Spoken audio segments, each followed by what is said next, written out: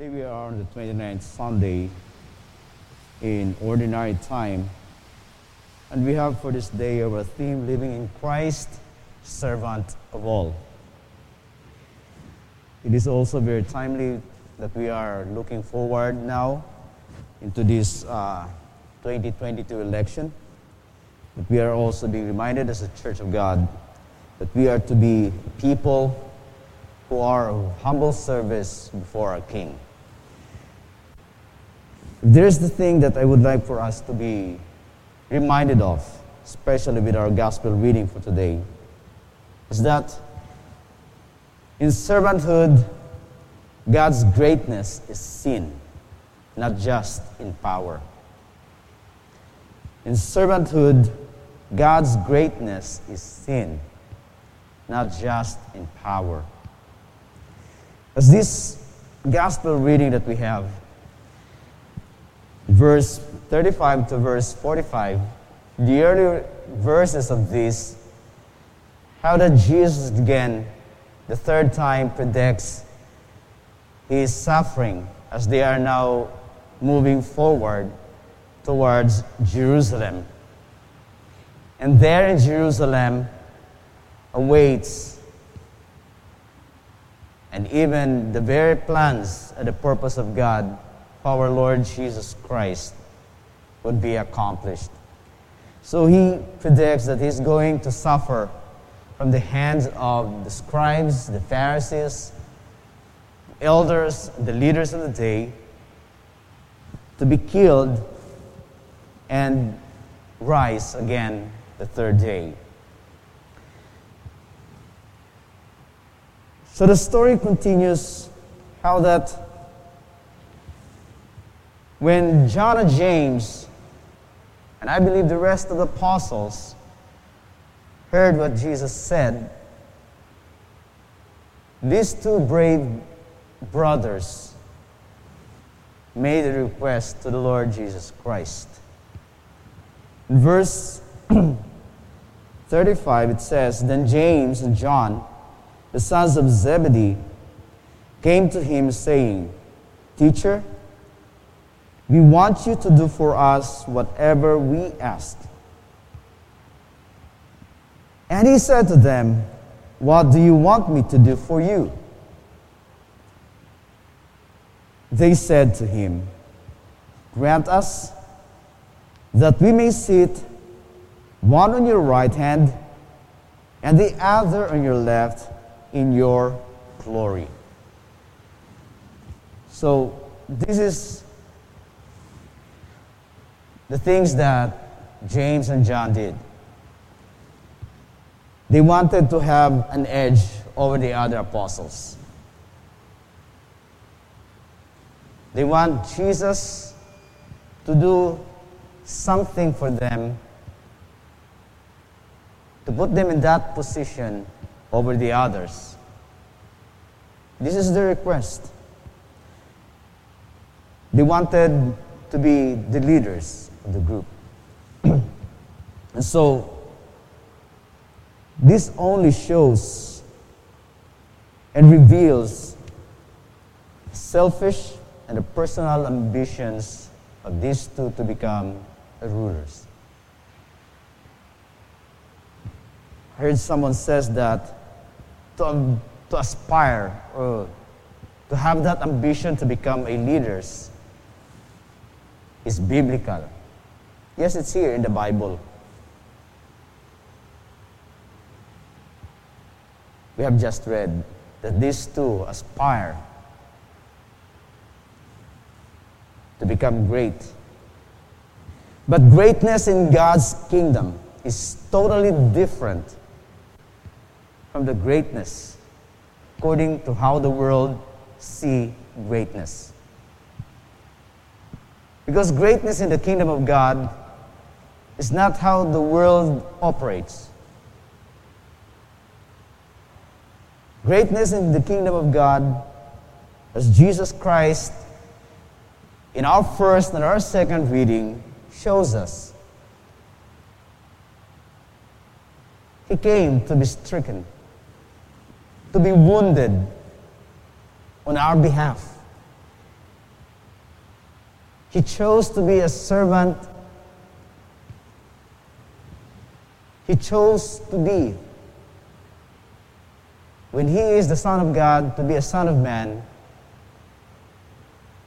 in order that the world might be saved, might be redeemed, chose to be a Son of Man, so that the plans and the purposes of God might be established.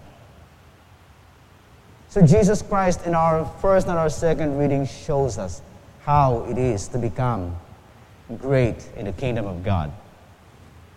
It is in humility, it is in submission, it is in obedience, it is in His service. So this is how God sees greatness in His kingdom. But greatness in the eyes of the world is different. Even taking advantage of the others, stepping on another man's person so that they could have the edge. That is how the world operates. That is how the world would like to become great. To have power, to have might, to have authority, so that they could rule. They could have dominion. But even in the eyes of God, dominion is found in humility.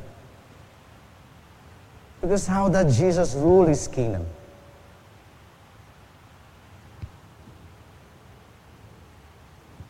The reason that we have so much unhappiness, emptiness, and strife is simply because of our self-centered and willful desire to become great. That is how the world operates.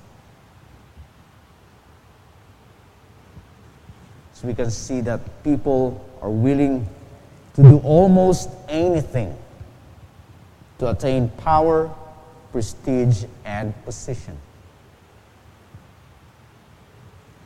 How many of you here you've heard sometime in the news, especially now that we are drawing near to the election, there are some who are willing to kill their opponent in order for them to take the position. You would always hear that when election is drawing near. You would hear news about that. Even in the lowest position in the government, they can afford to do that. Barangay captain lang, they would kill their opponent so that they would take the position. Why? Many promises again we will hear. This is what we are willing to do. 3 to 5 years, there will be no more squatter in Metro Manila. Many promises. Sometimes it's impossible. But they would say that in order to get the vote. But that is not how God operates His kingdom.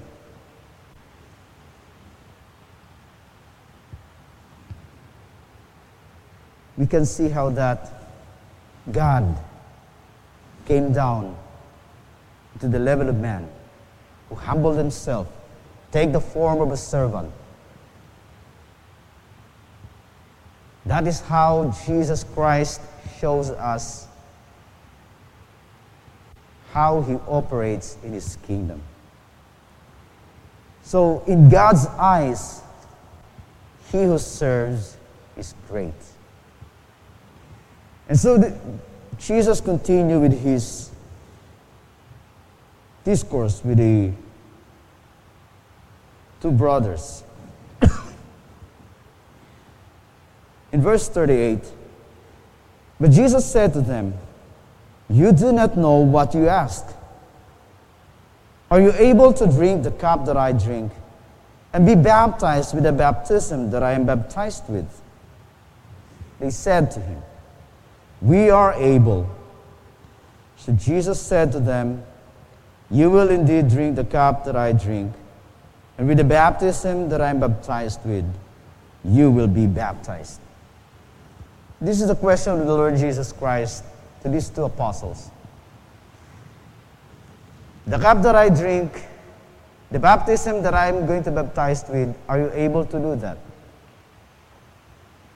Yes, this is the response of these two. We are able. And indeed, they gave their life. They also suffered death for the kingdom of God, for the work of the church. They suffered death. These two brothers also suffered martyrdom. They died in line of battle. But speaking with us today, when Jesus posed this question to us, are you also willing to drink the cup that I drink? Be baptized with the baptism that I am baptized with. Baptism speaks about the covenant. Jesus Christ, when he says about the cup here, it's not about what we partake in this table. But what simply Jesus Christ telling us is that, are you also willing to die for me? Now, telling us in this generation, are we also willing to die for the service of Christ, a servant of Christ in this generation? It is only us, each and every one of us, could answer that for God. I'm not asking you to say yes or no here with me. But ask that question. Answer that question also. Are you willing? Because this is what the Lord Jesus Christ asked these two apostles. The cup that I drink, are you willing? Are you able? Because Jesus Christ was talking about his death, the suffering that he must go through. And yes, they indeed. But now in our generation, are we willing to do that?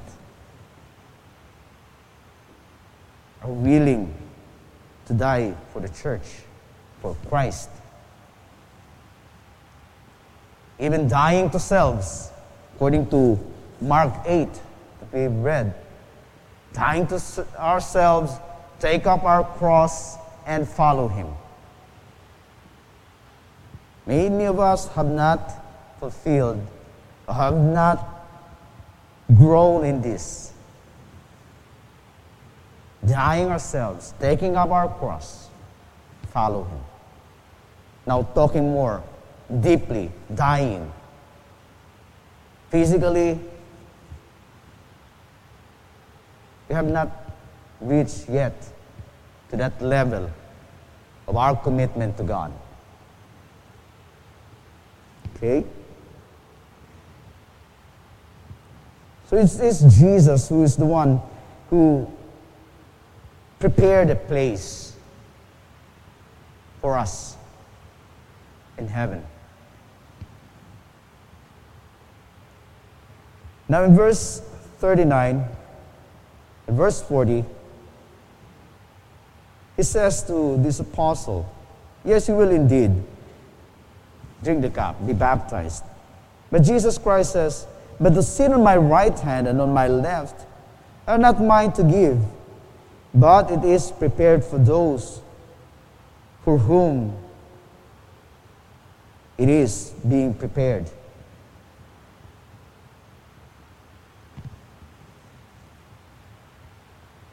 It has been given to those who have worked for the kingdom. It is God who placed us. God is the one who placed us in that position, not us.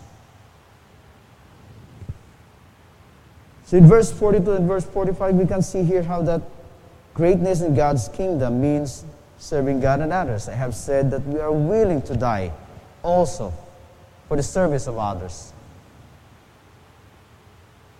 We are willing, even if it's sometimes, sabi natin na wala sa oras.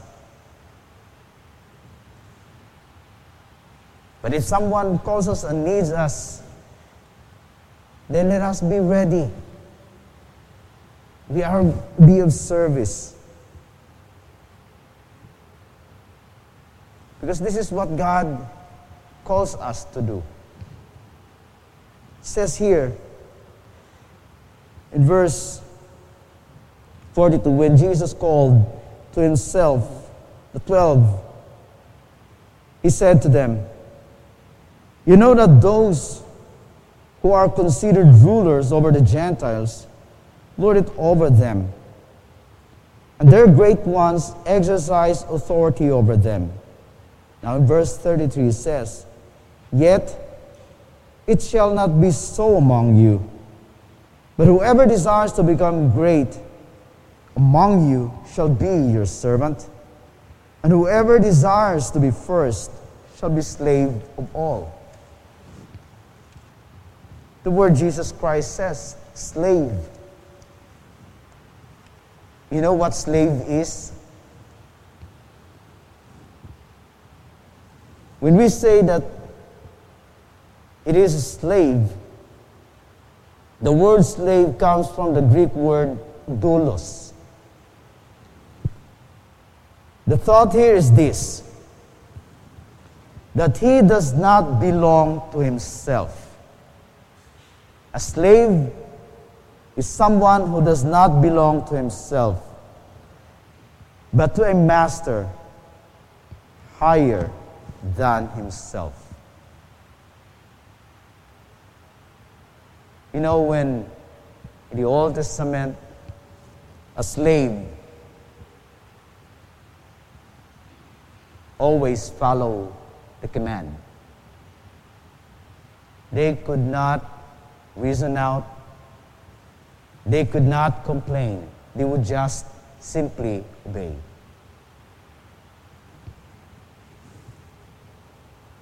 So in God's kingdom, greatness is accorded to the one with a servant attitude, with a servant heart.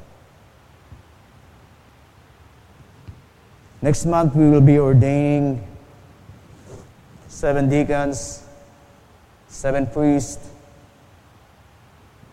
And this is a good reminder for those who will be ordaining into the office of the deacon, those who will be ordaining into the office of the priesthood. And not only for those who are going to be ordained, but this is also a reminder for each and every one of us who are already in the ordained ministers, and also for the people, that we are to be of a servant heart. And in verse 45, let us choose to be motivated by Christ's life, by serving. Jesus Christ came to the world, as it says in verse 45, "For even the Son of Man did not come to be served, but to serve, and to give his life a ransom for many." When Jesus gives his life as a ransom, he frees us not to become great as the world understands greatness, but to serve others as slaves of Christ. This is how Jesus Christ ransoms us. He frees us, not calling us to be of greatness, but to serve others. Now there's these things that the disciples probably learned, the important lesson about Jesus, about greatness, and the new needs that day.